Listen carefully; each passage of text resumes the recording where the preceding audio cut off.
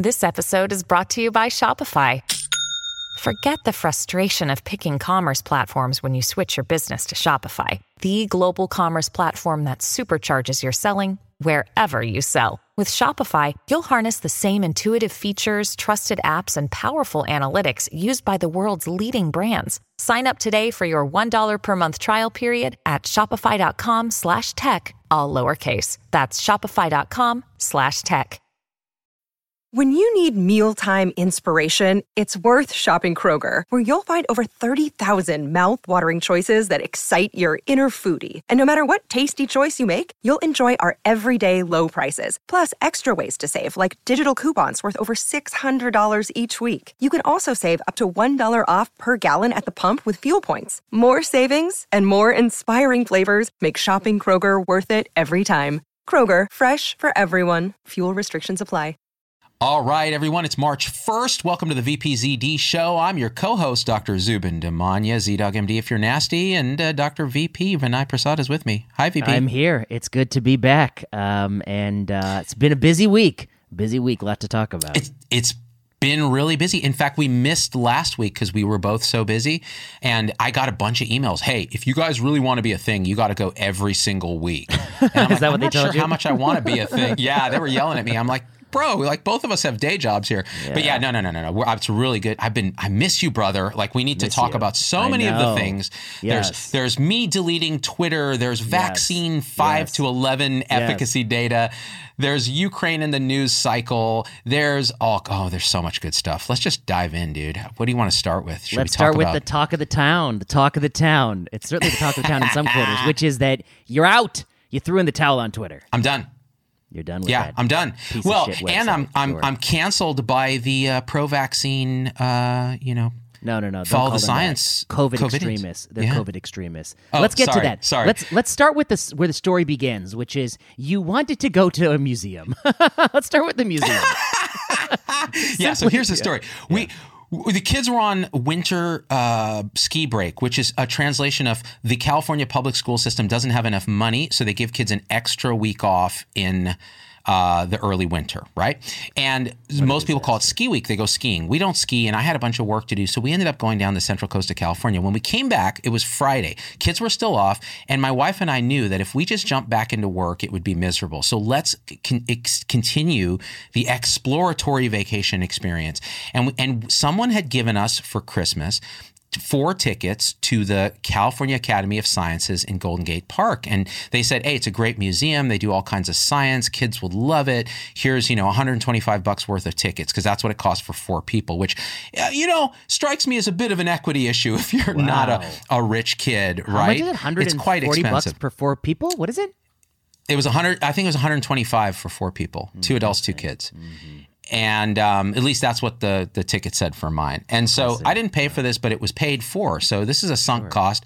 And I said, let's go to this thing. So we were all excited. That morning on Friday, I go, all right, let me check. Or my wife said, let's check the website, make sure we don't have to do any weird COVID stuff or have to make reservations or anything. And the website said kids ages 12 and up must be fully vaccinated, including boosted, if they are eligible. Yeah.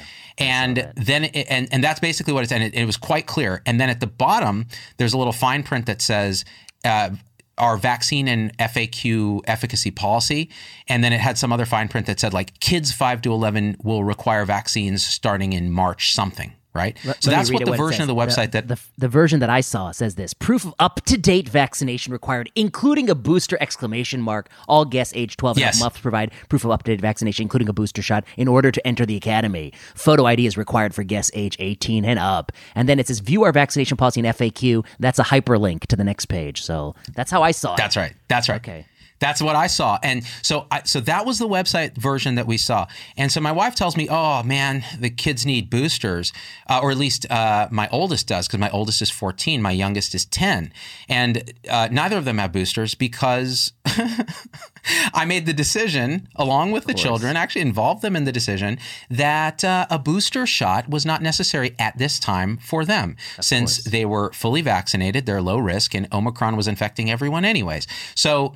and they were fine with that, and everything was good. Now, this thing comes up, and immediately, and I'm going to just tell you my internal state because it's important. I have a high emotional volatility score on my personality index. If you do like the Jordan Peterson personality scale thing or what any of these personality tests, I score off the charts in neuroticism and emotional volatility and quite low in diligence, interestingly, and high in compassion. So that's my personality profile. So immediately I get an emotional response. How dare this kids' science museum require something as unscientific as a booster mandate for children to enter their facility, right? Now, it turns out if you click into, at least this is what they said after the fact, if you click into the FAQs there, it'll say, okay, there's an alternative. You can actually provide evidence of a negative test if you don't have a booster.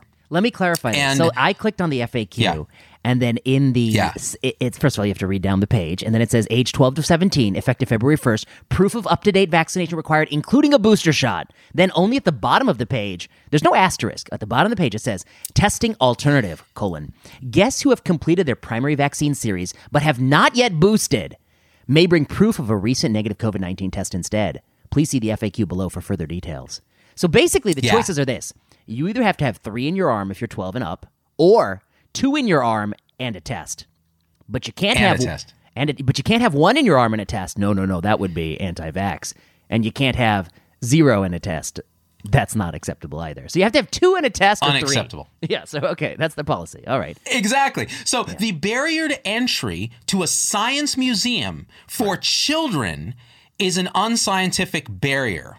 Right. Or it's a virtue signaling barrier, or it's a, follow the science barrier. It's a COVIDian sort of strategy. Right. That's fine. They have every right to do that. Let me paint it totally absurd. Where they have set their tent on the hill is on the side of the hill. It's indefensible. Here's why. If you want to reduce the risk of COVID as much as possible, you could say, no matter how many vaccine doses you have, 3 doses, you also need a negative test because we know people who have 3 doses who can get Omicron. Or you could say, it doesn't matter how many vaccine doses you have to have the negative test. But to say 2 in a negative test or 3, this is illogical. Why not 1 in a negative test? That's not allowed. It's totally illogical. It's completely inconsistent with what we're actually seeing in the world. And so it was crazy, right? And I didn't even see the testing alternative, but even if I had, I would have been equally pissed for the reason you say. It's ridiculous, right? Especially you're asking somebody to go get a test somewhere, right? Which is not to the $1.25 they already spent on your tickets. On your tickets, which are sunk, right? Yeah. But now you got to spend another. So this is what I did. 50, 100. I don't know how much you have to spend. Yeah. Oh, God knows what, right? Well, how much it costs. And do they even take a home test? I don't know. Do they take a home test? Anyway, go back. Go on to your. I did not inquire. I did not inquire. And so I'm pretty, again, high emotional volatility. Well, Twitter is a dangerous place for people with high emotional volatility because initially the tweet that I wrote, I was like, I'm so pissed. I'm going to basically say that I'm pissed, tag these guys, and let them know I'm unhappy with their policy because it's not scientific, and maybe they'll change their policy, right? Or maybe they'll respond, maybe they'll clarify, whatever it is. But my initial tweet that I constructed was actually rather, just clearly not appropriate. So I revised, and then I got to a point where I was like, okay, this is more like a more calm expression of my dislike of this policy, which is, hey, I was planning to go to the science museum and get our science on with the kids. In other words, a little shout out to the museum and their science. But then I found out they require boosters for kids, which, by the way, I consider a 12-year-old to a 17-year-old a kid. Sorry. Yes, they just are. True. And so then I said, sorry, but we'll get our science the old-fashioned way. We'll blow some shit up in our backyard, right? That's some stupid joke like funny. that. Yeah. Put it out there. Immediately, it starts doing this Twitter thing where the likes and the retweets start happening, which, by the way, is rare for me because I don't do Twitter very well. It's not a platform that I'm very good at. So because I'm not that good at that short form thing and I don't like to rewrite stuff, I'm very instant. So that's why I like video, because it's quite, for me, it's quite an authentic expression of the now, right? Whereas you're really good at Twitter because it's almost how you think, right? And how you argue. For me, it's a different algorithm mentally. So I put it out and it starts going crazy. And initially it's the people going, yeah, I can't, how absurd is that? This is nuts. And then, of course, as soon as it starts doing that, it draws in the sort of COVIDians who are like, how dare he bully a museum? Like, they're just trying to keep children safe and this and that. at this point, Vinay Prasad is invoked, Marty McCary, like all my adjacent contrarian friends are named as oh, well, if he wasn't so Prasad adjacent, maybe he could see the foolishness of his tweet attacking a museum. So it's going into that direction. At this point, I'm like, oh, this is just the usual craziness. So we go up to San Francisco anyways. We go to the Sutro Baths. We hang out in the north side of San Francisco at the beach. Just had a beautiful time. It was gorgeous. Beautiful city, beautiful day, wonderful people. Nobody's wearing masks outside, thank God. It was lovely, right? And then I go back home and I look at Twitter and it's just gone nuts. And by that, I think by the next morning, the Cal Academy had responded and said, we feel like we need to step in, because there were people like, writing in going, yeah, I'm canceling my membership, right? I've been a member of Cal Academy of Sciences. This is absurd what they're doing, right? So they were righteously indignant. But the mob hits on both sides. So there's a mob of righteously indignant people, and there's a mob of COVIDians who are now like defending the thing and attacking me as an anti-vaxxer. Like, oh, how far Z-Dog has fallen. Just his 2016 Z-Dog would have crapped his pants seeing this. And I'm like, you guys are so lost, man. So then Cal Academy the next day writes in and is like, we need to clarify, this is an incorrect tweet. We do not require boosters for kids. For 12 and up, you can opt out with a test if you're not boosted. And it's everything we just said, right? So it's still equally absurd. And then I went to their website and looked at it, and the website was different. So they had added an asterisk in there that says there's a testing alternative, like right on the thing. That's new. All right. I actually used the Wayback Machine to look at the versions of the website. They had changed it. And so I said, I replied to them. And I swear to God. They changed it you used Wayback and it has changed? I used Wayback. Now, the tricky part is, this is where it becomes a little tricky because we have to be fully clear here. Yeah. That's right. So the last archived version was a couple weeks prior, right? That's what Wayback had archived. And the latest updated version was 9 p.m. on the day I made my tweet. No, so in other words, that is fishy. Yes. So I made my tweet in the morning, and then Wayback re-updated at 9. So what triggers Wayback to re-update? I don't know. But if it's a change to a website, then the website was changed roughly then. So now this becomes important because Cal Academy tweeted back at me and said, no, we changed our website a week prior. And it said this very clearly in the asterisks. And I was like, well, that's not the website I saw. And they said, well, maybe your browser was caching an old website. And I'm like, well, maybe, but I don't remember going to your website. So why would the browser have cached it? So my concern was that they'd actually updated it in response to my tweet and made it more clear, which is fine. I'm glad they did something in response to the tweet. But it's very disingenuous to say, look, it's quite clear you could have had a testing alternative. And even if I'd seen that, it wouldn't have changed my tweet. I would just or be tested. It's discriminatory. So at this point, I put up the screenshots of before and after their website. I said, well, here's what it said when I looked, and here's what it says now. Courtesy of Wayback Machine, I can see both those things. Something changed, and they said, oh, no, we updated a week ago. Maybe your browser wasn't cached. And I said, okay. I replied one more time and said, well, then, okay, that's great. I think, and they said, oh, we're even offering mobile convenient testing. We've partnered with someone so you can test right there. And I said, that's great. Convenience is great.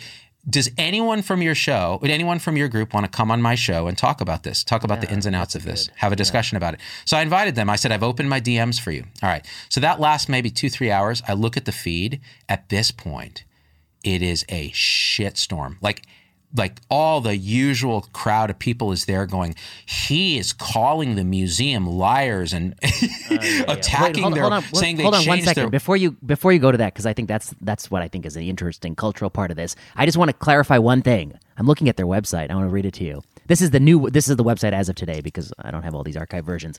Okay. Right. I'm eligible for a booster shot. I still haven't gotten it yet. Can I still visit?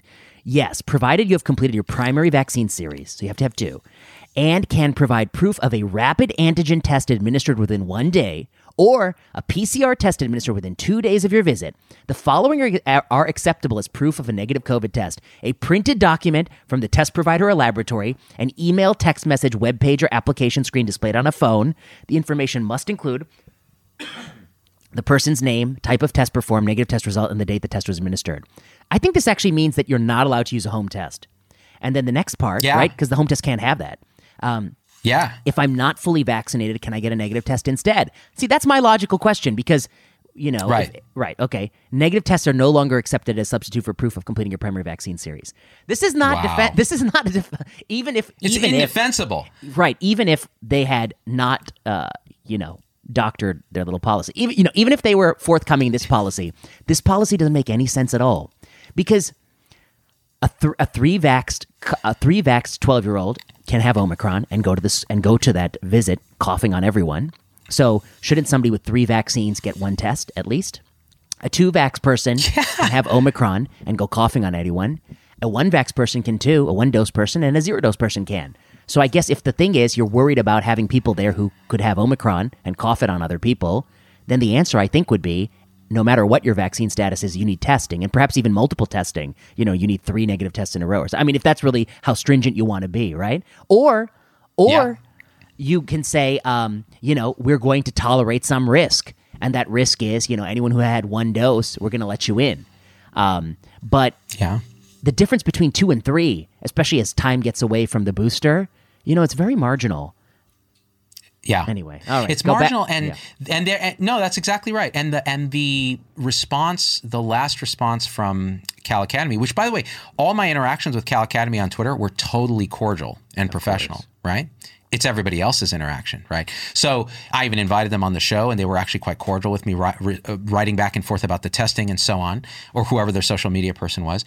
And by the way, I'm my own social media person. And so the idea that they would put up these hoops and these barriers for a child who's already had 2 vaccinations felt really, really wrong. And that was the nature of the tweet. And let's be honest. Let's be honest about this policy. Between the price of going to the museum and this policy, they're going to have only white and Asian kids there. They're going to have disproportionately 1,000% white and Asian kids. They're going to have fewer Hispanic 1,000%. kids and fewer black kids. And that because, one, we know vaccine uptake from a couple of studies that came out in the Bay Area has a disparity by race. We also know socioeconomic status has disparities by race. And these two things, they're setting up barriers. They already had a socioeconomic barrier. That's what you're pointing out with the ticket price. They're adding a new barrier that's another litmus test for class, really. And this is a museum. And museums are supposed to be places where children can be exposed to science, I think it's crazy. Go on. No, and I have no idea if they have like some kind of program for disadvantaged kids or something. So I'll give them the benefit of the doubt that maybe they do that. I don't know, but I'll say this: but on the website, there's no vaccine policy for if your parents have different preferences, et cetera, right? So the vaccine policy, even if you can't afford the ticket fee, the vaccine policy is discriminatory. It's just straight up.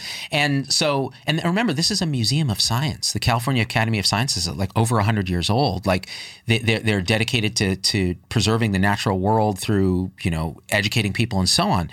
So it seems really obnoxious that they would continue to put up barriers to children who've already been suffering untold amounts of hardship from the pandemic. One more point on this. One more point on this is that the reason I think a lot of Americans would look at this, and you and I'm imagining somebody from San Francisco over my shoulder, and they're saying "What's the big deal? What's the big deal, Zubin?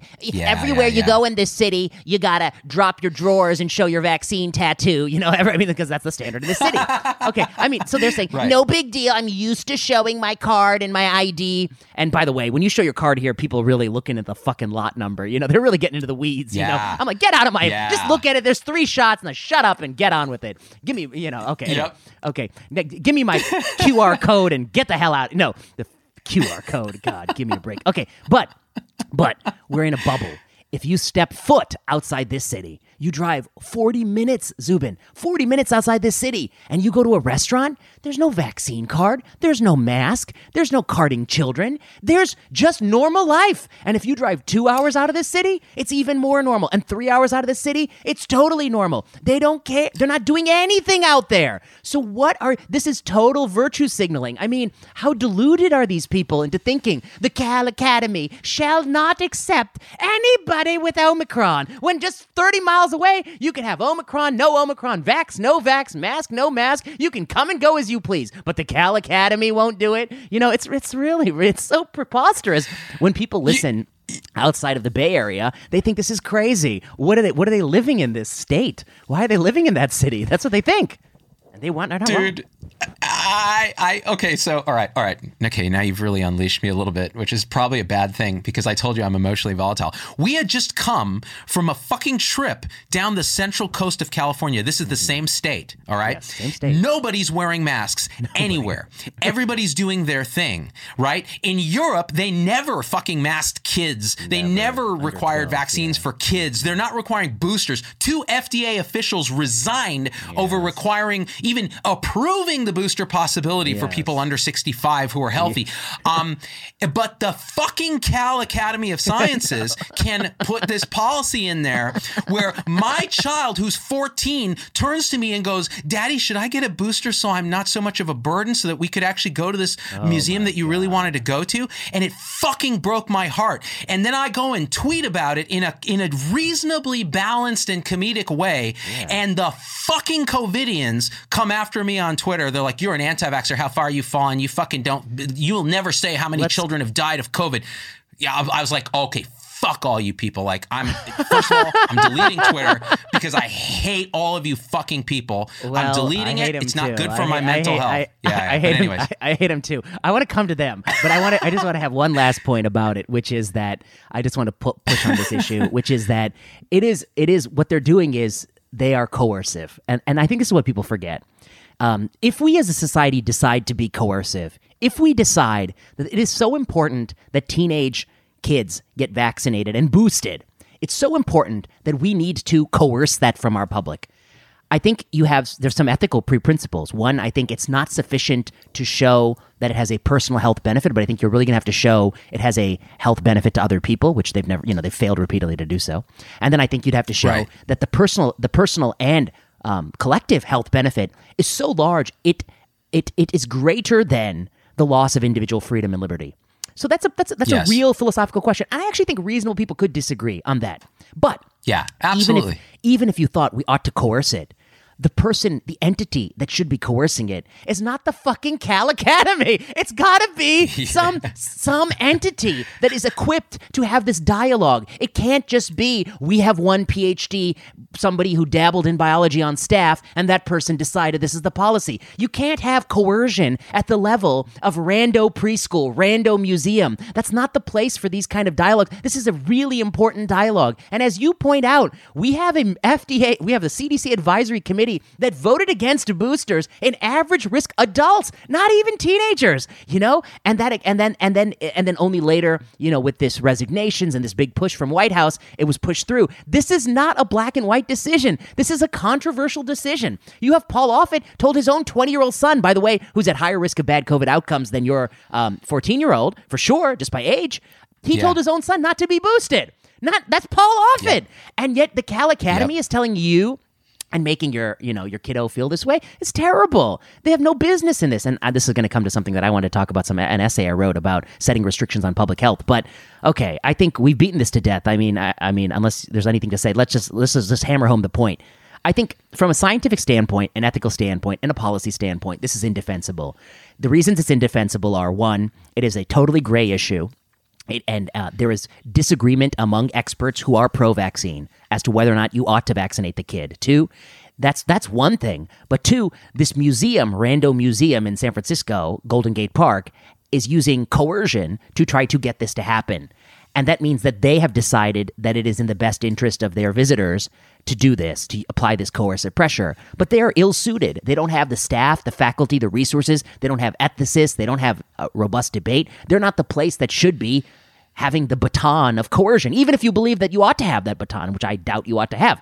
And then the final thing is that, I just don't even think it makes sense because we see diminishing vaccine effectiveness, which we're going to talk about later on in the show, such that, I think you're not really, a policy like this does a great job, Zubin, of separating people who can spread Omicron from people who can spread Omicron. It's not really separating, you're separating kids who can spread Omicron from kids who can spread Omicron. You're not really carving nature at the joints, as Plato would say. So I think it's a bogus policy. Now let's talk about the response that I just want to say one other thing about this. So that's the scientific aspect and the policy aspect. The social aspect of this, I think, is fascinating because by criticizing the California Academy of Sciences, that is a loyalty versus subversion moral palette boundary violation for the Covidian tribe. So that a physician who purportedly is pro-vaccine, aka me, and that's not purportedly, but according to them, that would criticize the Cal Academies of Science booster policy for kids, that is a deep violation of their moral intuition. And that, I think, is why they got so triggered. And I love it. Well, I love triggering those fuckers. I think you're half right, but half wrong. Okay? Okay. You're right in the sense that... I want to say a few things here. One, I would say that among people on Twitter, there is a large group of people who are COVIDian, or we can also call them, as someone calls them, COVID extremists. These are people who believe in zero COVID and we ought to keep masking forever, for a long period of time, and everyone should get as many vaccines as you could possibly get, et cetera, et cetera. And that the FDA should even approve some vaccines based on sort of dubious data like that, 6 month to 4-year-old. That's a set. Right. But there's a subset of that. And that's a subset of that, which is the group that attacked you the most. I didn't see all the COVID extremists attack you. I didn't see, for instance, the European COVIDians. I didn't see some of the COVIDians from the East Coast. I saw a subset of that. And it was I'm trying to describe it. It was a group of people who are COVID extremists and also people who don't like you for something else you've said over the many years. Oh, for sure. Yeah.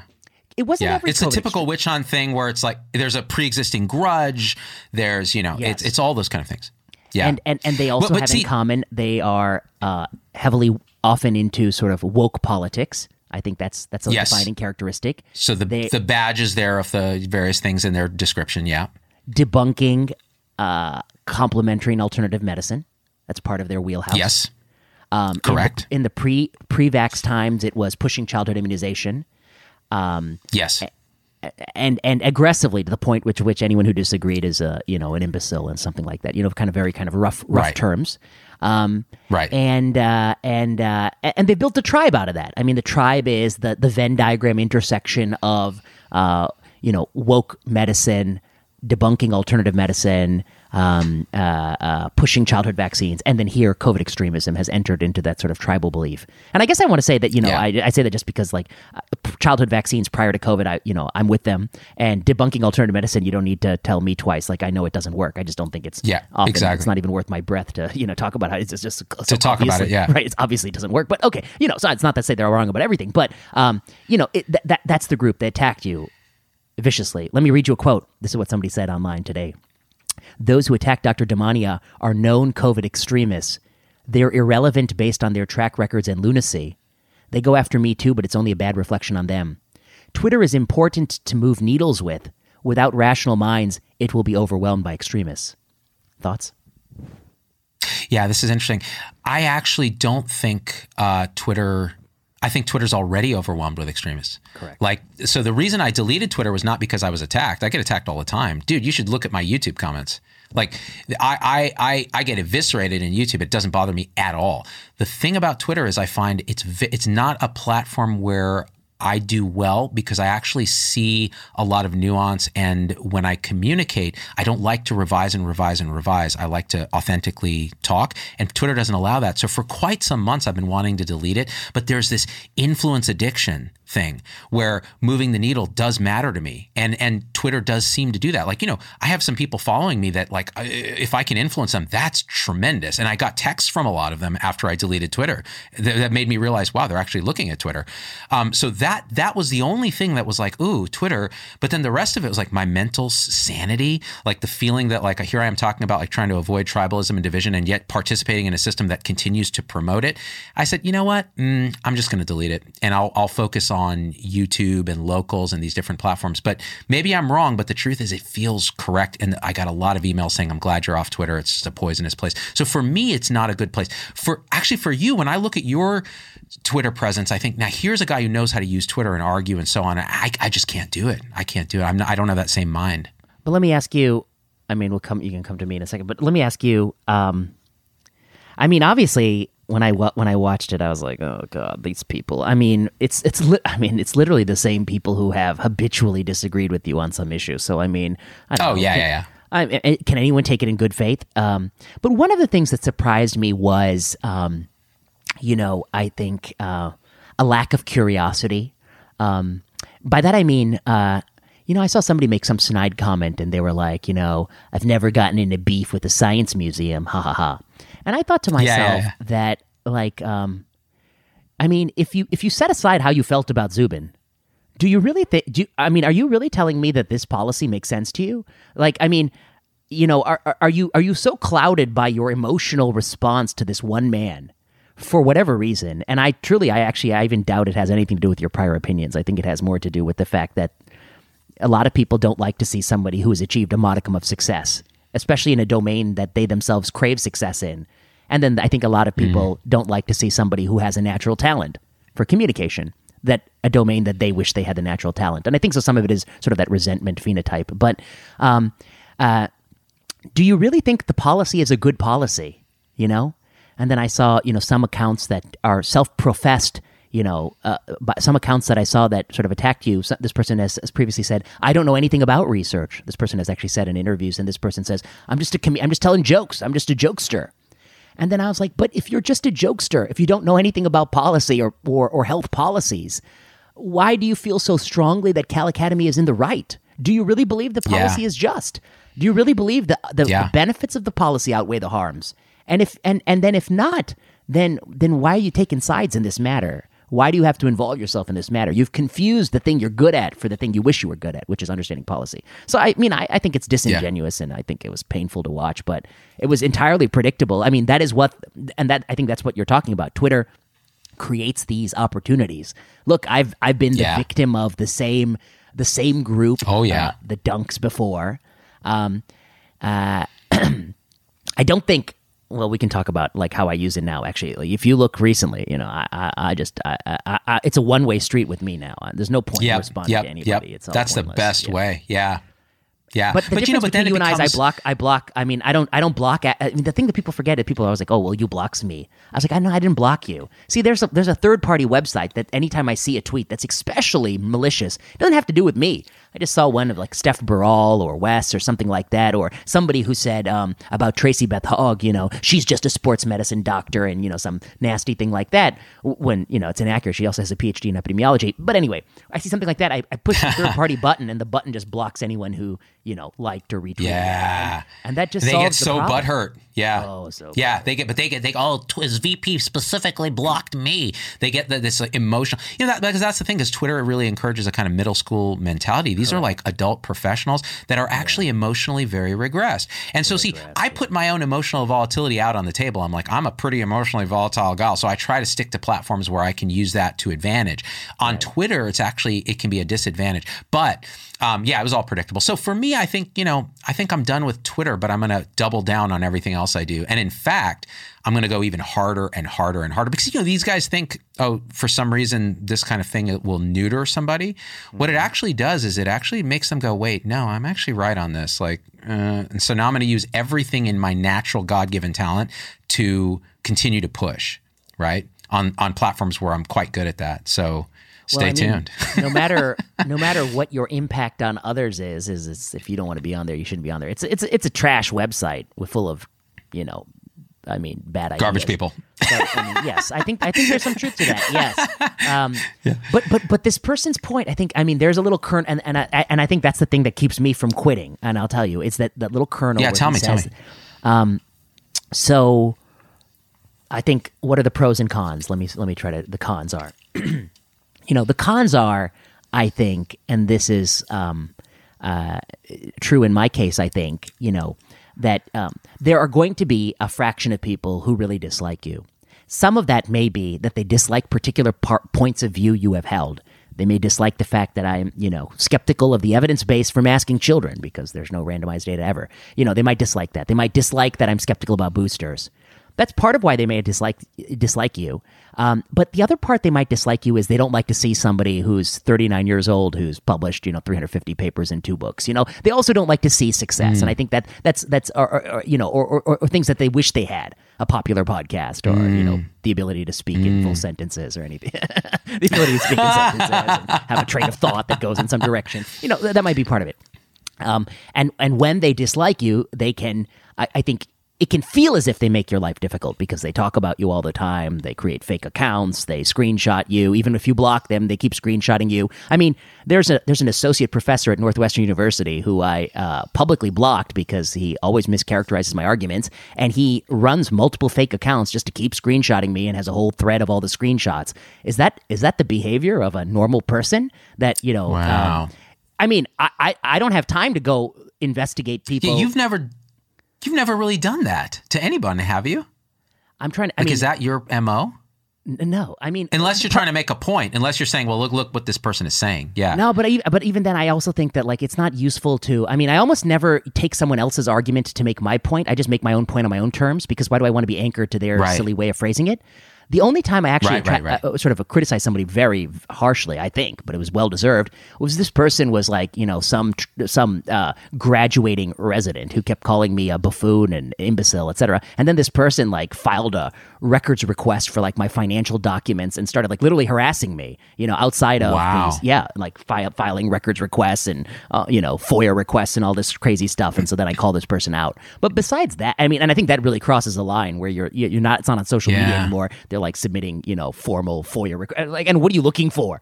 I was like, you're going to find nothing of interest. But anyway, because the truth is I hold my positions because this is what I believe. Okay. I mean, there's no secret. Yeah. There's no secrets. There's no malevolent plan. It's just that's just what I believe. Right. You know, okay. So you're going to find that I believe that. Okay. So, but that person I called out, but I really don't like to, but I'll tell you what, Zubin, it's also, I mean, I don't like to, not because I'm a better person. Let's forget about that. But I mean, I don't like to because it's tactically not smart.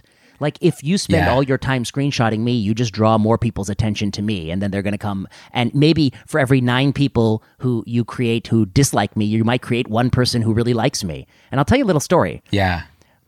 There is somebody, and I won't name names, there's somebody, and this person's an oncologist. And this person is now like my greatest ally. Like every time, you know, we like works on stuff in the same vein, and we always agree, and you know, we support each other and that kind of thing.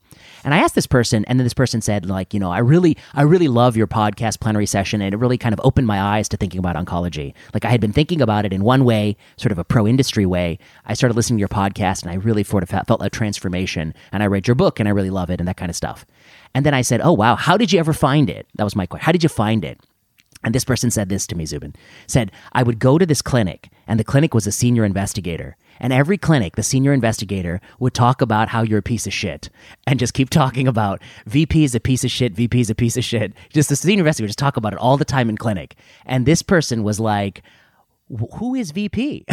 Why is this person was like, why is my boss obsessed with this guy and just always talking trash about him? And then he was like, I have to investigate. And then he started listening to the podcast. And then he used his own brain and was like, well, maybe he has a point. And so ironically, I think the more you actually anchor to someone else in crafting your message, the more you inadvertently lose the message. I guess I'd say, what is the goal?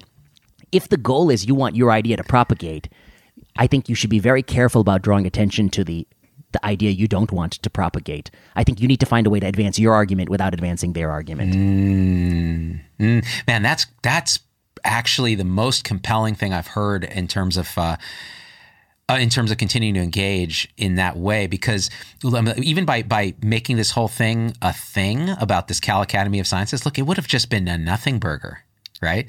Now, the California Academy of Sciences, who they so desperately want to protect from being bullied by a, 5'5" bald guy with a YouTube channel.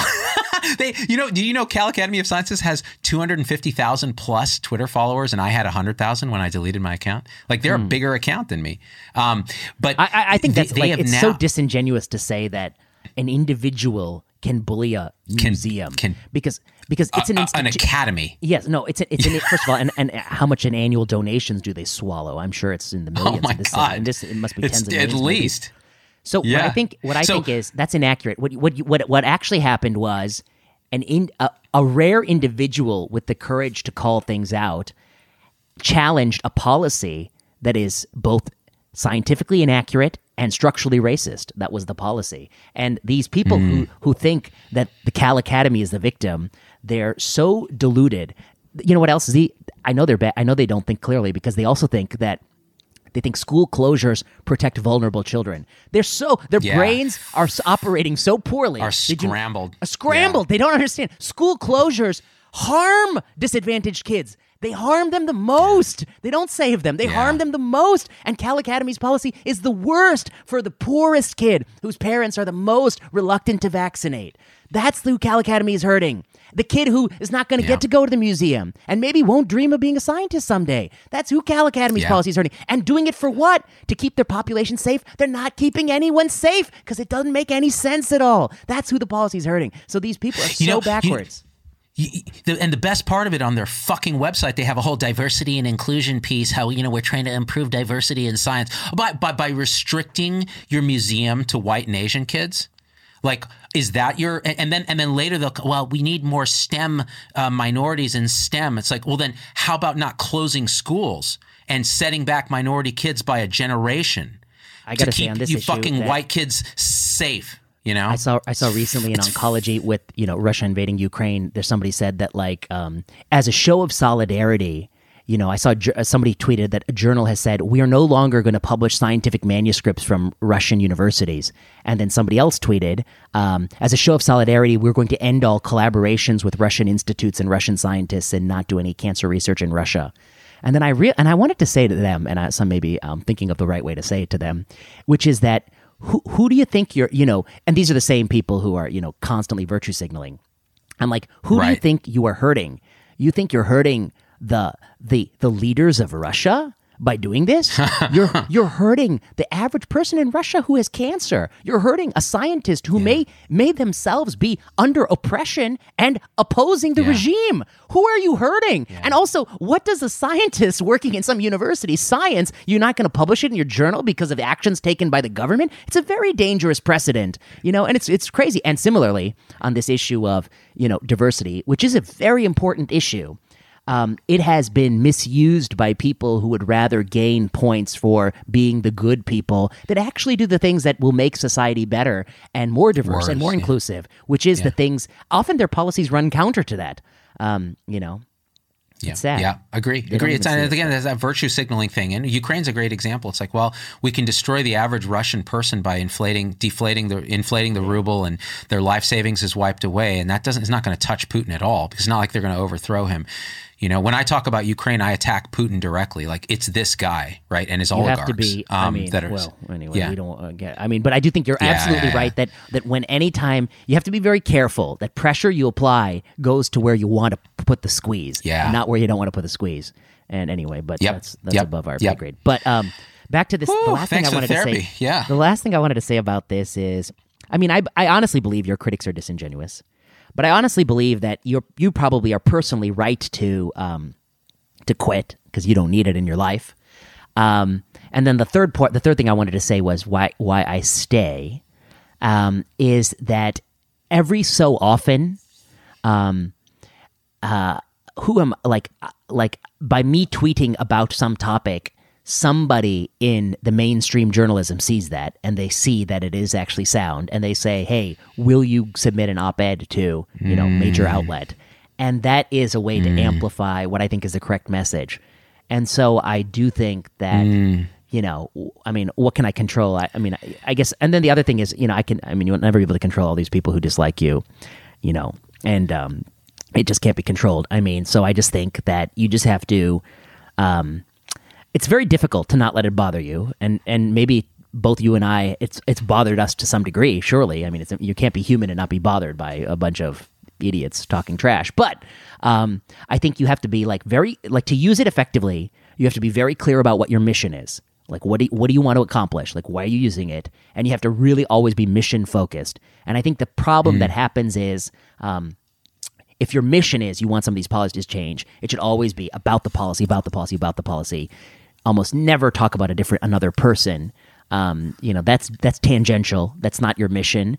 And then I also think that once upon a time, 5 years ago, you could use it to have a dialogue with someone, but that's also gone. Like, there's just no possibility for dialogue. So I think never reply to anybody. It's kind of a sad way to say, but that's the reality. Never reply to anybody. What is your mission? Advance your mission.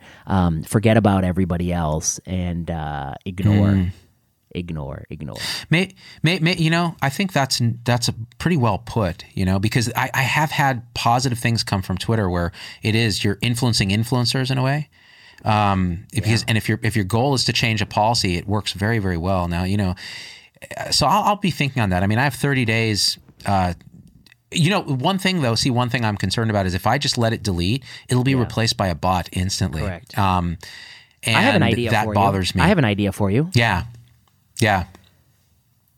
Within the 30 days before the bot will take it over, you reactivate it so that it doesn't get lost. So you have it.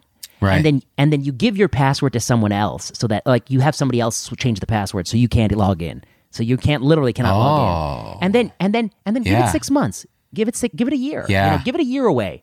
And then you make a deal with this person saying look, under no circumstances can they tell you your password for a year. And then a year from now you go back. And you decide a year from now the choice is still open to you. I think that's what I would say. This is the most complicated Vinay Prasad phishing scheme to get control of my account I've ever heard. And by the way, I'm just going to need your credit card number to do this. Yeah.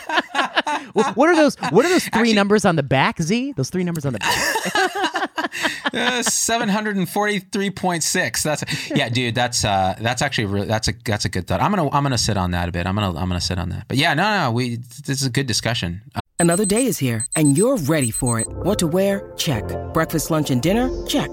Planning for what's next and how to save for it? That's where Bank of America can help. For your financial to-dos, Bank of America has experts ready to help get you closer to your goals. Get started at one of our local financial centers or 24/7 in our mobile banking app. Find a location near you at bankofamerica.com/talktous. What would you like the power to do? Mobile banking requires downloading the app and is only available for select devices. Message and data rates may apply. Bank of America NA, member FDIC. A lot to think about. What a bunch of idiots, extreme. And there's that. But the thing is, all they've done now is they've continued to have me talk about Cal Academy, whereas I would not have. Now I'm going to continue to talk about this policy until they change it. I don't know. I mean, I thought most people, from my looking at it, most people agreed with you that the policy was crazy. They sure did. They sure did. And there's so many people on Twitter that are from Europe, and then they look over and they're like, God, these Americans, they're like, they think we're throwing feces at each other. I mean, they just think that our policies are so backwards, so hard on children and young people, and so weak on. That reminds me, I just saw this morning. Lino, this was from the Washington Post. Let me pull up the figure. It was okay. Here it is. The majority of children have had the virus, CDC says. About 58% of children have had COVID during the pandemic, and the CDC estimated by analyzing blood test samples for antibodies. Adults have had lower rates. So under the age of 17, we're talking about it's almost 60%. And the United Kingdom put out their seroprevalence. They're 96% for people under the age of 18. What does that mean? I have a thesis that I've argued, and I think it's actually sound, that any child... let's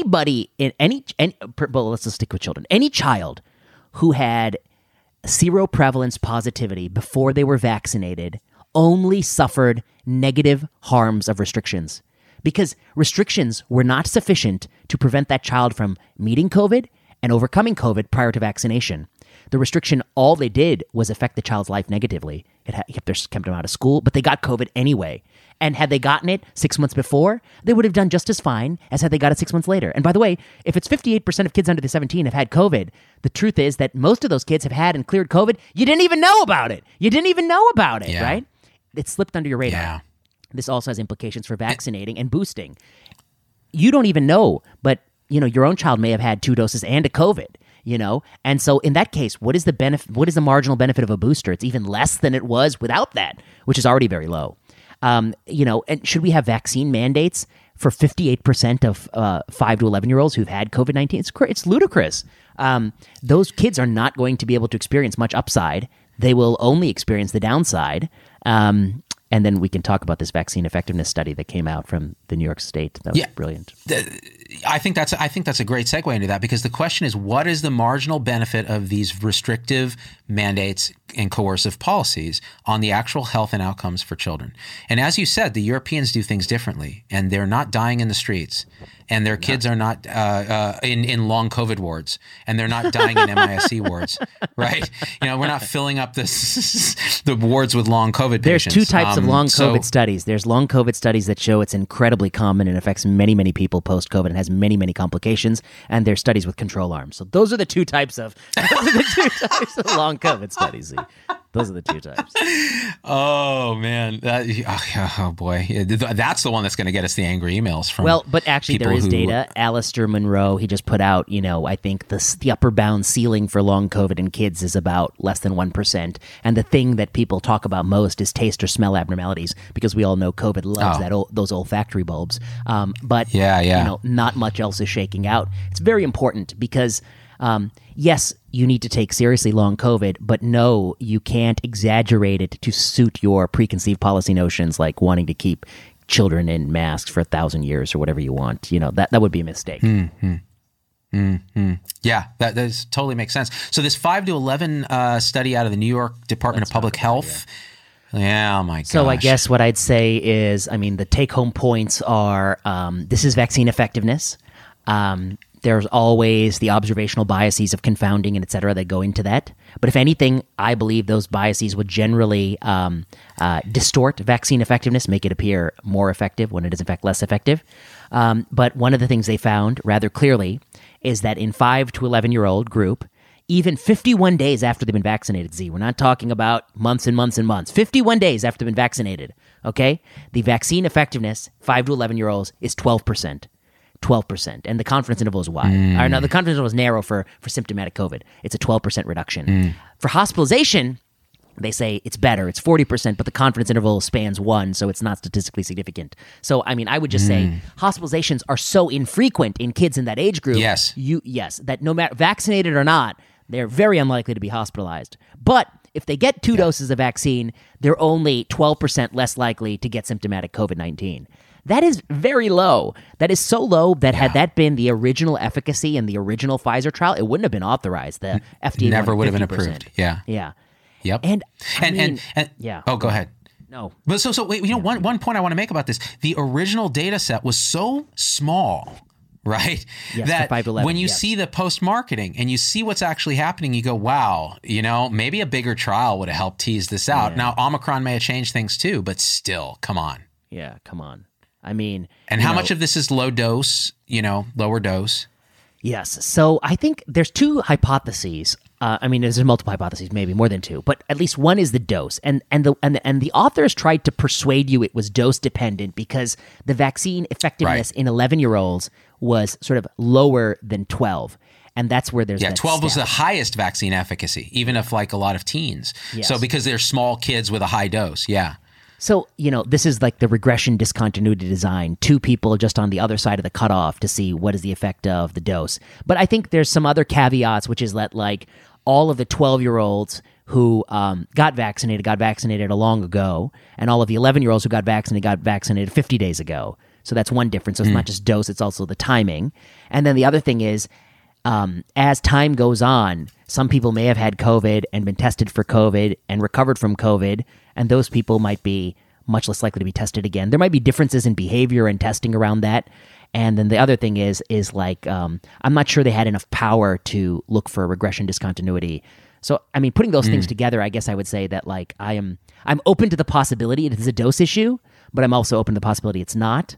But either way, I don't think it's going to help anybody because, if anyone wants to go back and give 5 to 11-year-old, a third dose or a higher dose, that's a lot of drug development. That's going to that's at least a few months project to kind of do that research. Meanwhile, Pfizer and Moderna have Omicron-specific vaccines in trials. So I would imagine that before you would dose increase the old ancestral mRNA strain, I would imagine you would probably want to try the newer version of the mRNA product for the actually dominant mu strain, but maybe, you know what I mean? Like, why would they even go back and work on that? Yeah. Why use the Wuhan strain? Right. Yeah. Exactly. If you're going to retrial it anyways. And at this point, the risk, and again, this is one of those things where there's appeal to emotion here, right? From the COVID extremists. Well, you never mentioned the 1,400 kids who've lost their lives from a combination of MISC and COVID and so on. And it's like, well, I just did, A. B, so why would that would make you force you into making a bad scientific decision for protecting children? Like it doesn't make sense. I guess the thing is does COVID sometimes kill children? The answer is absolutely. Absolutely. But is COVID for adults is a transformative illness. I mean, it's gotten to, it is rivaling heart disease and cancer. COVID for children is one of many risks they face. I mean, it's substantively different. The IFR for COVID, I think, is on par with flu. So the risk that any individual who gets COVID is going to get very sick is on par with flu. I think there is a difference between kids who are very overweight and kids who are not very overweight. There's a difference between kids who are healthy and kids who are not that healthy. Interestingly, unlike adults where we say like immunocompromised people are more susceptible to COVID, there's data in kids saying that it's actually a little bit more complicated than that. The things that you traditionally consider of immunocompromised are not the same things you would consider immunocompromised for a kid for COVID. So it's a little bit different.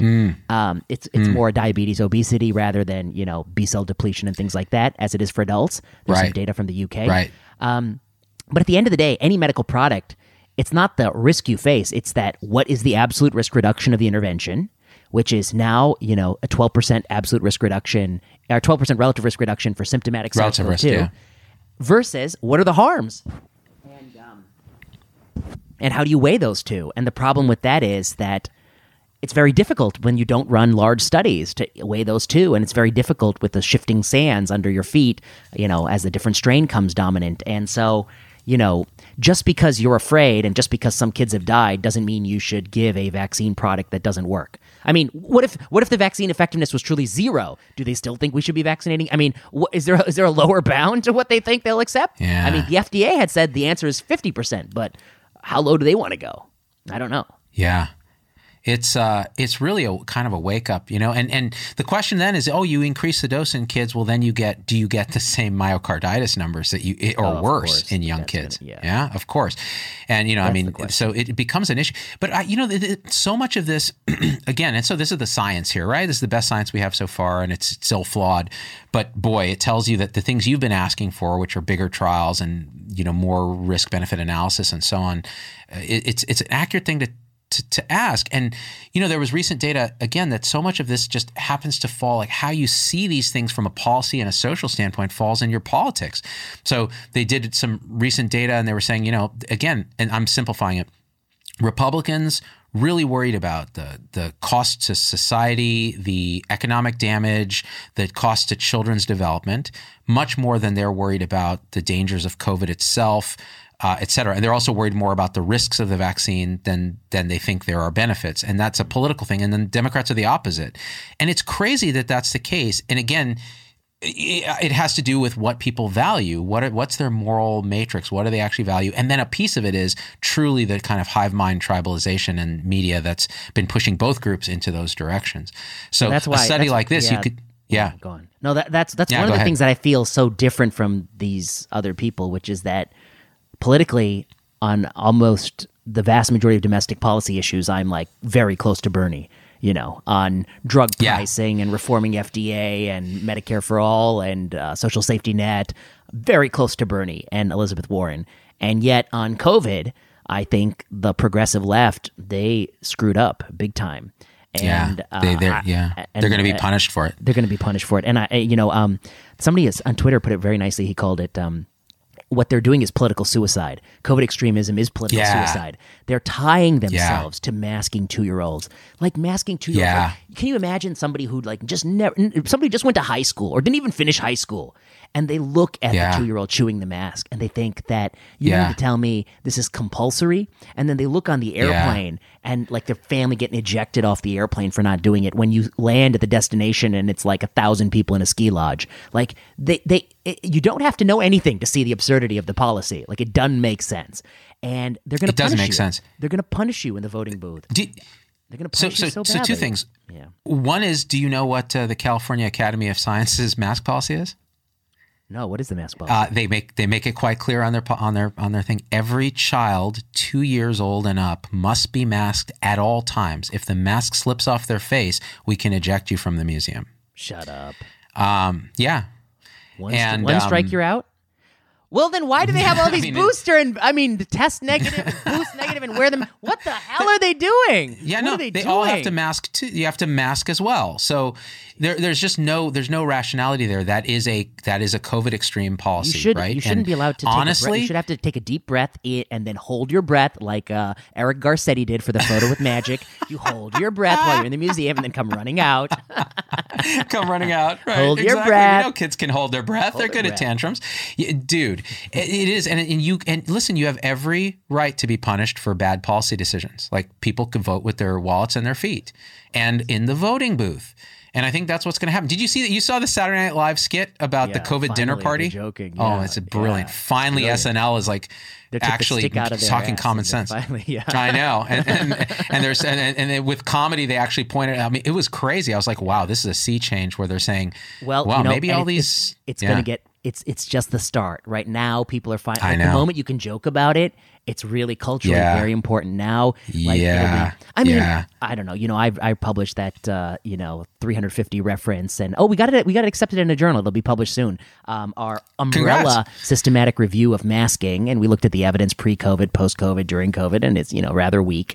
Cloth masking, I think, was always was a mistake. I guess recently I did actually respond to the former Surgeon General because he said something that kind of irritated me, where he said that, like, even though the mask mandates are falling, he said, I will continue to wear a mask in public places, and I encourage others to do so to protect the immunocompromised. And what bothered me about it was that, if you're wearing a cloth mask in a grocery store to protect the immunocompromised, you may make yourself feel good, but you ain't protecting them one bit. And in fact, you might even be jeopardizing their life, because now they're more comfortable going to said grocery store or going to said and you're wearing a mask that's ineffective. So what are you doing? So, it's like saying I'm going to slaughter a goat before I go out to keep COVID at bay, and therefore I can go to the bar. It's like not going to be so absolutely helpful. What we ought to be doing is saying, if you're immunocompromised, either try to avoid those places if you can get away with it. And if you can't, wear an N95 well-fitting mask and get vaccinated and boosted. I mean, that's what we ought to be focusing on, not on, I'm going to wear a cloth mask to virtue signal that I care about immunocompromised people. It's again, these policy decisions, people are going to be punished for this. Like, Biden's approval ratings are abysmal. Like, he's doing State of the Union tonight. And look, you and I both I have sympathies across the political spectrum, right? I actually really am an independent. I really am kind of alt-middle. But I'll say this, like, my liberal sensibility is it's scared for what's going to happen. The backlash to this is going to be deserved, and it's going to come very hard. And so, and that's actually honestly, what I think, which is that, like, my progressive side of me is that, well, the progressives got a choice. Here's the choice. They could have given people, finally really closed all the holes and had sort of a universal health care. They could have actually had universal basic income. They could have given people something that really would have transformed a generation. But they decided that wasn't their priority. Their priority was masking toddlers. I don't know why they decided that. 2-year-olds. They decided to mask 2-year-olds and up. They decided that would be their priority. They pushed that relentlessly, and they decided that closing schools for minority and poor children was their priority. And now they're going to get hung for it politically. They're not going to be able to do all the things that would have helped people. And so the next 20 years will be worse. Thanks for that. Yeah. So that's really how I feel. Like, what an idiot. Like, how. I don't know, how stupid are you that you got distracted by masking a 2-year-old, that you took your eye off what Americans actually want, which is that people are suffering in their lives, and you're not making it better, and what you're doing is making it worse. And your obsession with the stupid airplane, masking on the airplane, masking the kid, masking. You're so obsessed with masking. And you're so obsessed with pushing boosters in young people that you are not vaccinating 65-year-olds. By the way, that same seroprevalence shows lower seroprevalence in older age groups, by the way, and some of them are still unvaccinated. More at risk. And so it's just like, I don't know. I thought we on the political left, I thought we were the party of science. Not anymore. I don't think that anymore. I think we're done. I think there's a lot of people who've lost their way. You know what I hope happens actually is that it generates a more nuanced middle ground where people can actually pick and choose issues based on issues instead of on tribal affiliation. And, like you have, like you say, you're progressive on these issues, but you really disagree on what we're doing coercively in these other arenas. And so that's a very like nuanced position. But I think it's, and that's another reason that Twitter kind of it triggers my immune response is it rarely seems a place of nuance. And I get it. I understand why it's structured that way.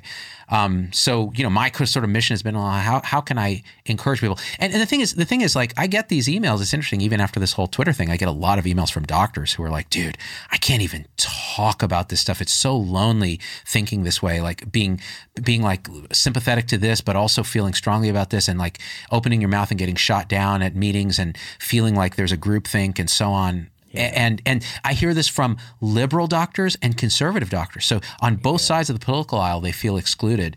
So hopefully that'll emerge this new sort of integral viewpoint. But again, it has to be worked on. I think that might have been one of the first things where the left lost me a little bit, which is that, when I was growing up, censorship was the thing that the man did, not like progressive people, but the censoring, the canceling. Remember when those Dr. Seuss books got banned, and I was like, what? Yeah. I mean, come on. I was like, it's a Dr. Seuss book, and it's a hurtful book to read. I was like, well, I can understand why some people would feel that way, but I certainly don't think the solution is that no one is allowed to read the book. It's a historical book. I mean, there are things that happened in the Bible that are kind of rough around the edges. So we're going to ban the Bible, like can't read it. It's a historical document. I was like, this guy was a 20th century genius in terms of poetry for children. You don't want to read his first book, like Mulberry Street. You're not allowed to read it. It's the most seminal work. Okay, fine. It's really kind of a crazy. So I wrote this thing called Public Health Needs Restrictions, and here's my thesis. I just saw that as of February 28th, so yesterday, New York City public schools are finally letting kids take the mask off outside. Outside, now they can take it off outside. It's absurd. Yeah, and the Cal Academy, with their stupid policy. And here's what I say. There are two groups. There are government entities that do things for public health, and then there are all these private actors that do things in the name of public health. And for 2 years now, they've been putting restrictions on everyone else. You got to do this. You got to do that. You can't come in without this. You know what? Going forward, we need to put restrictions on them. They're not allowed to have these policies. You can't let some rando preschool mandate a vaccine that's under the auspices of EUA. I mean, that to me is crazy. And if governments want us all to like mask for years on end, there should be an obligation to do a randomized trial and show that it works, or it has to be rescinded within 3 months or 6 months or something like that. There should be a statute of limitations on the precautionary principle. And so I have some other suggestions in the essay. But basically, public health needs to face restrictions going forward. We can't let them have unfettered authority like this. Can't let some Golden Gate Park museum set these crazy rules and coerce boosters. And, also, if they excluded people based on a certain race, if they didn't let Indian people in, they would be litigated for that. They can't do that. It would be illegal. But so then you can use like what they're doing. Do it in a backdoor way. Yeah, right. It's a proxy for backdoor way. Yeah. So quick question. So how does, say, the California Academy of Sciences fit into this as public health, since they're technically, I guess, a private entity or a not-for-profit or something? So I guess the way I would do it is I think we need to make very clear legally that if a medical product is under the auspices of EUA, that no private entity can legally mandate it. But that's been violated, right? Because we have mandates for vaccines that are while they're under EUA and boosters under EUA. It should be illegal to mandate a drug product under the auspices of EUA. In fact, my understanding of the law prior to COVID was that was the case. But then I met the University of California booster policy and many other policies that violated. Oh yeah. I mean, I think it should be illegal. But there's some lawyer wrote me this super long email about how although sympathetic to my views, enacting it in the law is very complicated, and so I do admit that. But this person is this article out now? Yes. Okay. It's on my Substack. Okay. You'll give me a link so I can include it in the show notes? Perfect. Yeah, I'll put it in there. And then I guess if anyone's listening who has legal expertise, how can I make what I want happen? That's what I want to know. Nice. Actual policy change. Yeah.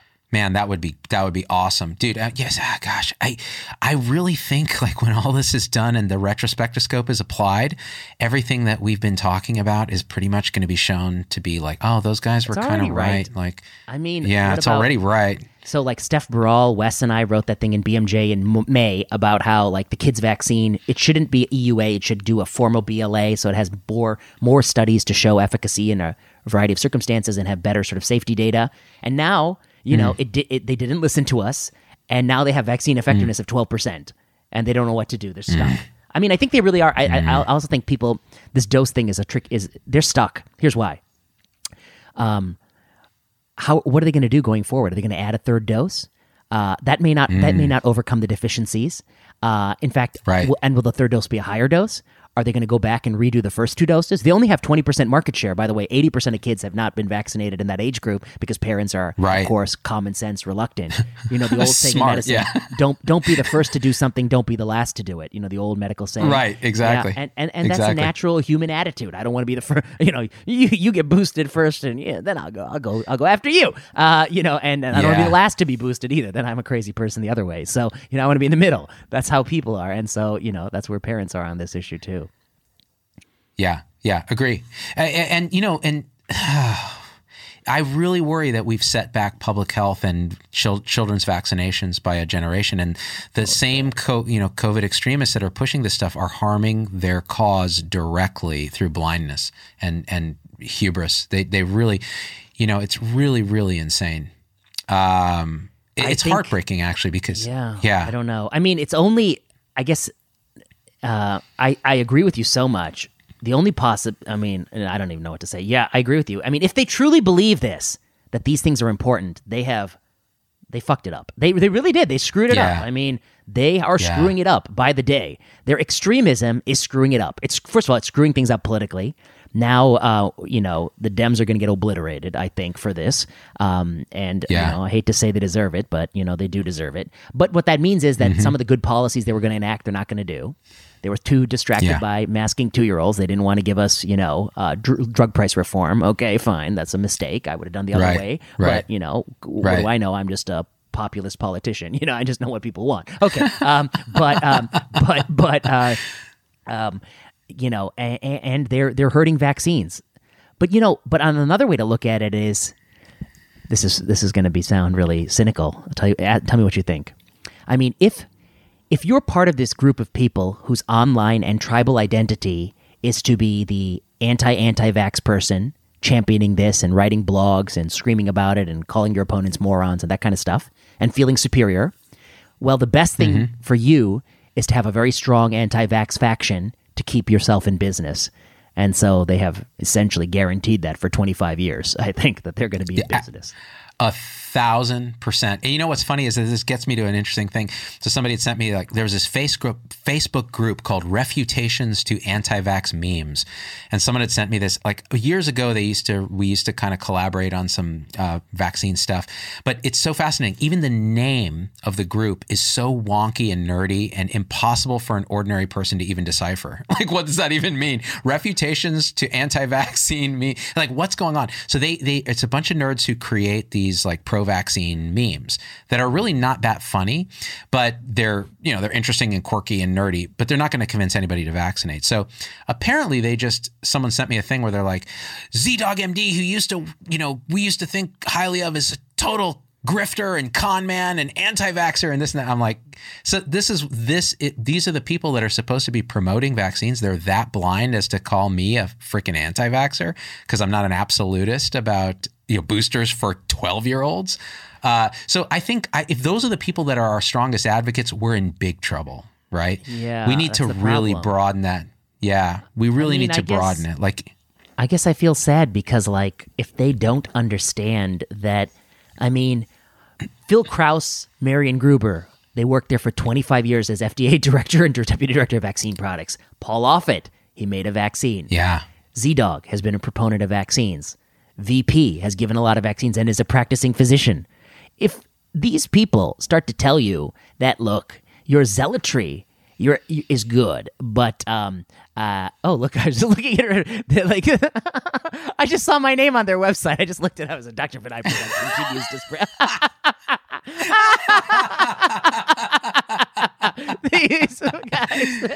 These guys, oh, they're really amazing. I didn't believe. I was like, oh wow, I wonder what they're talking about. They're like, oh, me. Of course, VP's in there. Of course, VP's in there. I'm mixed up in there.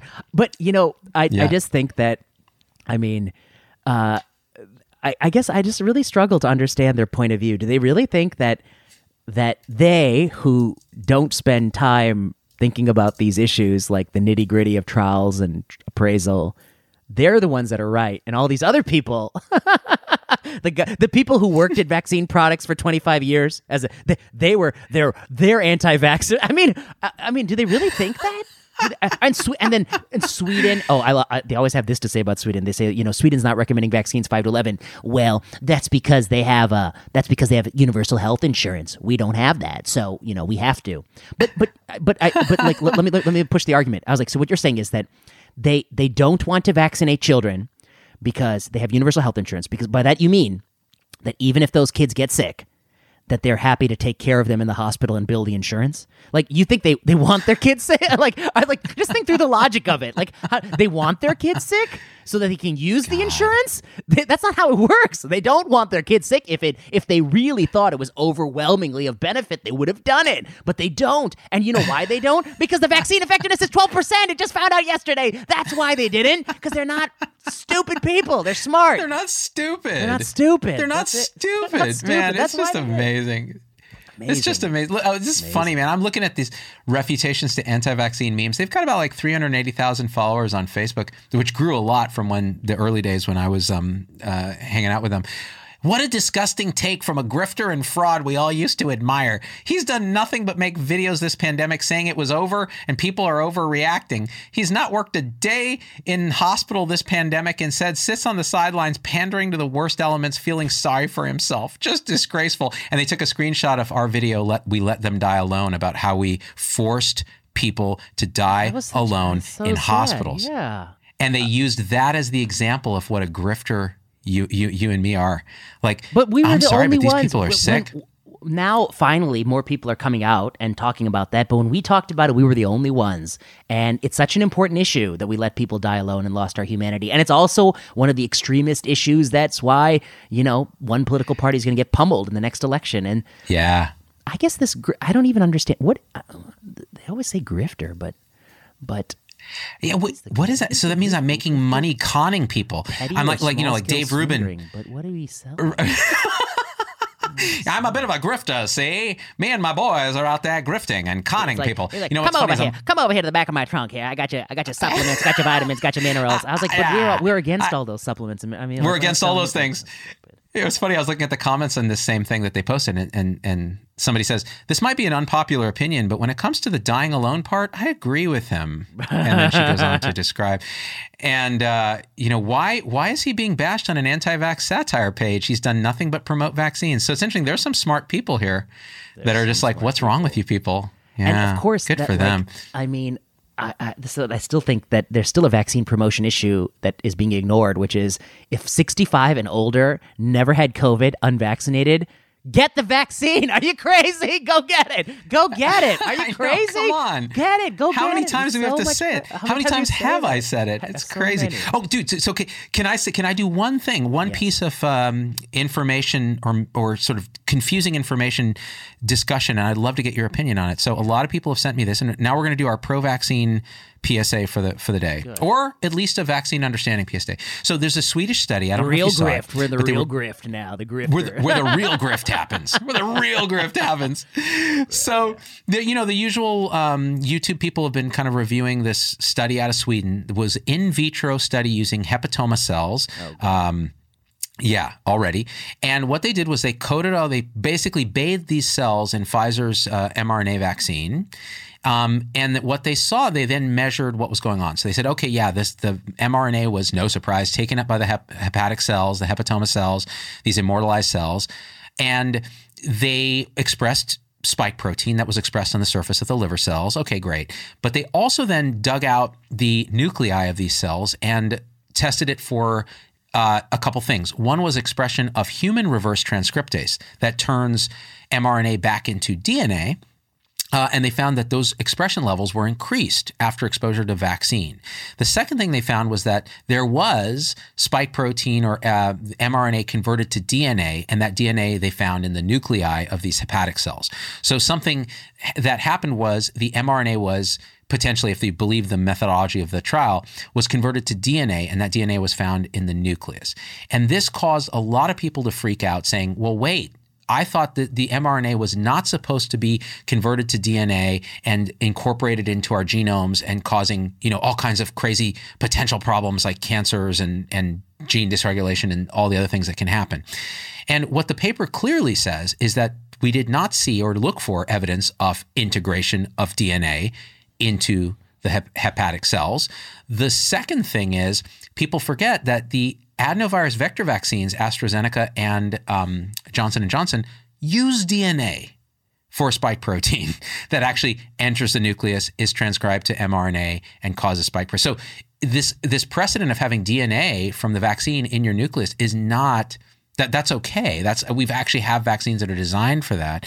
The integration into human DNA has not been seen, and then this is an artificial situation, again, in vitro, where you're taking liver cells, which are not typically bathed in vaccine since it's given in the deltoid. And no, I give it right. I go right in the liver. Sorry, Z. I go right in the liver when I get my shot. You know what? It avoids the first pass metabolism because you're just injecting it right into the liver. Right. It takes real courage. If you don't, you're anti-vax, Z. If you don't inject in the liver, you're anti-vax. Oh my God. And if you don't do a liver biopsy afterwards to prove expression of spike protein in the liver, you are anti-vax. Yeah. So that's something that a lot of people have emailed me, and I just want to tell them to take a breath. So I guess these are the caveats with that study. The thing that concerned them was that when they bathed the cells in the mRNA construct, that some of them had DNA of the spike protein in the nucleus or in the cell? Yes. In the nucleus. And so it implied that human reverse transcriptase was turning the mRNA into DNA. And, I see. But I guess the DNA question was. I guess one question is, my first question is it like, are they sure that that's what they found, or is there potential for artifact? I'm not an expert on these methods. Yeah. So the method, the authors claim the methods were pretty sound. I'm not enough of an expert in those MCB, fractionation methods to say that could the DNA been in the cytoplasm? Exactly. Correct. They're running gels and shit. Or are they mistaken that it's actually not DNA but mRNA, that they're just fine? But anyway, but then I guess the question is, but how did it become DNA? I guess I am curious. How did that happen? So their proposal is that human reverse transcriptase was upregulated in these cells and was actually converting the mRNA into DNA. And I thought that reverse transcriptase mostly worked on like telomerase and the telomeres and stuff like that. That's right. But they're saying, well, it's doing this. And so again, this is an artificial situation in vitro in hepatoma, immortalized liver cells with again, no evidence of actual, what you care about is actually gene integration. And remembering that this idea that DNA exists there, that was converted from mRNA, is not, we have vaccines that are actually designed to do that directly. They use DNA as the construct. So I think a lot of lay people were very confused because they watched this guy, Dr. Bean, on YouTube talking about it, and got scared that, oh my God, this is going to change my Dr. Bean, B-E-E-N. Really good educator. But I don't watch a lot of his stuff, but I watched his whole video on this. But yeah, again, it's a little misleading because. What if, I would just think if I were curious about this hypothesis, the way I would test it is you take somebody who's been vaccinated and then you collect a semen sample and then you look to see if any of the sperm has any. Yeah. Yeah, be more changes. Integrated spike protein DNA. It's simple. You could actually look. There are tons of guys willing to give sperm samples for money and for free. So it's not like you're going to have a shortage of trial subjects. Seems like if that's what your concern is, but yeah. Anyway. Yeah. So that was something I just wanted to make sure. I always feel like these laboratory cell experiment, I don't know what you want. I don't know, if you took a bottle of shampoo and you squirted it on hepatoma cells, would you find polyethyl deoxychloride in the cell? Maybe, I don't know. Yeah. That shampoo. And what does it mean? Nothing. But see, that's why I don't use shampoo, Z. And I know you don't either. Dude, you know what's crazy? You're going to hate me for this. I use shampoo on my bald head. It's the best thing to clean a bald scalp. Yeah, it's gentle and it's lovely. I use whatever my wife's shampoo is there, I use it on my head. I didn't know that. That's good. I know your mind is blown right now. And and on my back hair too, Vinay, because that's very, I'm kidding. One important point about this, though, I think, is that it does point to the fracture of our information ecology, that lay people can take this very obscure information that's been kind of amplified on YouTube by an educator that isn't really contextualizing it as well as maybe they might. And then I'm getting 100 emails from people who are now panicking that they're giving themselves cancer with these vaccines, right? So it does require a little bit of, thought as to how do you best process like raw information. And this, by the way, I think it was a peer-reviewed study, so it's not like some preprint or something. So people take it more seriously, at least lay people. So yeah, I just think it's an interesting discussion. Very interesting. Well, I'm glad you did that. Yeah. Public service has been done. I'm just trying to refute the refutations to anti-vax memes. It's several layers of refutation here. I don't even I think these people are yes, you don't want to let anti-vax propaganda disseminate, but I do worry that when you create a different tribe anti-vax, that you actually just encourage sort of more polarization, more people joining one tribe or another. And then when you take people who are, clearly on the vaccine side of things, like you and I, come on, clearly. Come on, people who have gotten all the vaccines to date and have given all the vaccines to date, but who have some questions about some vaccine products that are being launched under unprecedented societal situations. If you label us as with the other side, what are you doing? What are you doing? It's not even a good strategy. I thought you want to build a big tent and take more and to win, so defeat the other side. I don't even understand this. What if a politician called? Go ahead. Again, their own. It's. I always call it friendly fire. These are the people that ought to be like, hey, you know what? He's not perfect, but he's at least on our team, right? Correct, but they don't do that because if you're not perfectly aligned with whatever their dogma is, look at it. But that's the problem. I'm looking again at.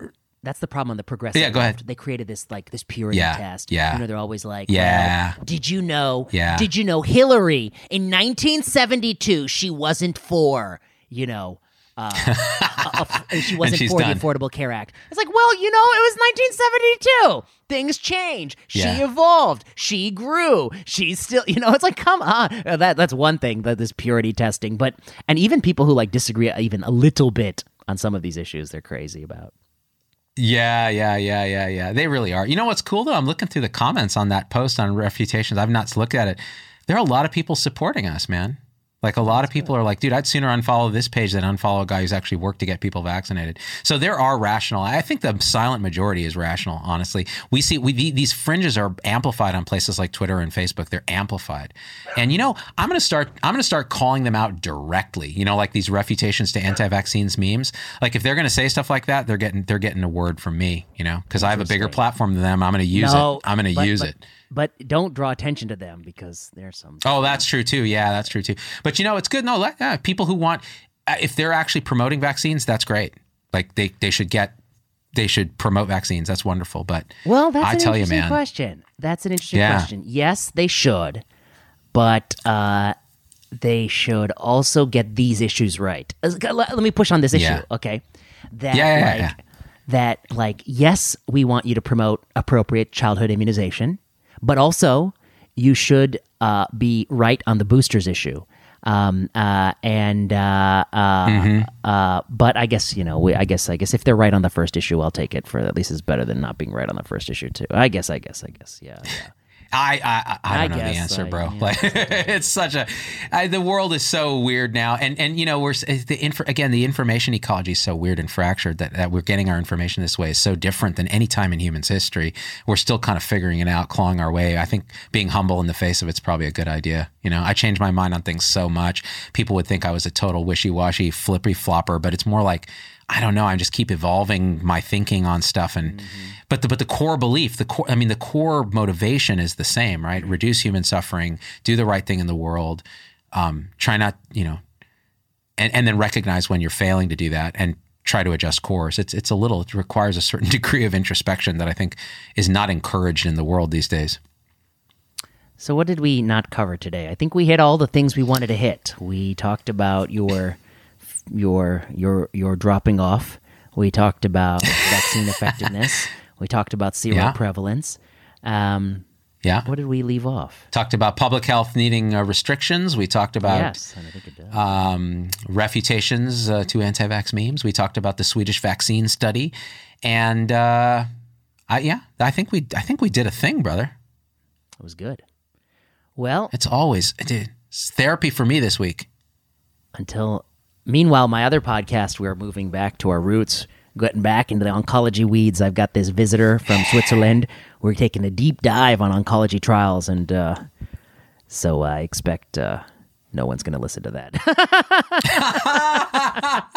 Yeah, it's like, for you, it's so funny that that cross that you bear of like the thing you're really passionate about. I'm the same way with like meditation, like awakening stuff. I put videos out and it's like crickets, but the crickets that you get, they generate the mails that you care about, right? Like when you get those emails, they're like, man, you changed my thinking on drug policy or whatever. I get the emails like, dude, I've never had a way to describe my awakening experience, and you validated it as a doctor and so on. It's like, it's really wonderful. So I'll keep doing that shit. Let's do it. So, on that positive note, we're out, huh? Until next time. Yep. Peace out, guys. Love you all. Subscribe and leave a review on your favorite podcast platform. Oh, that's key. You can, if you haven't left a review, leave a review of this podcast. Yeah, it really helps. It really helps bump us up the ratings so we can beat out the other clowns in the science category, losers. And I love you all, and we are out. So long, VP.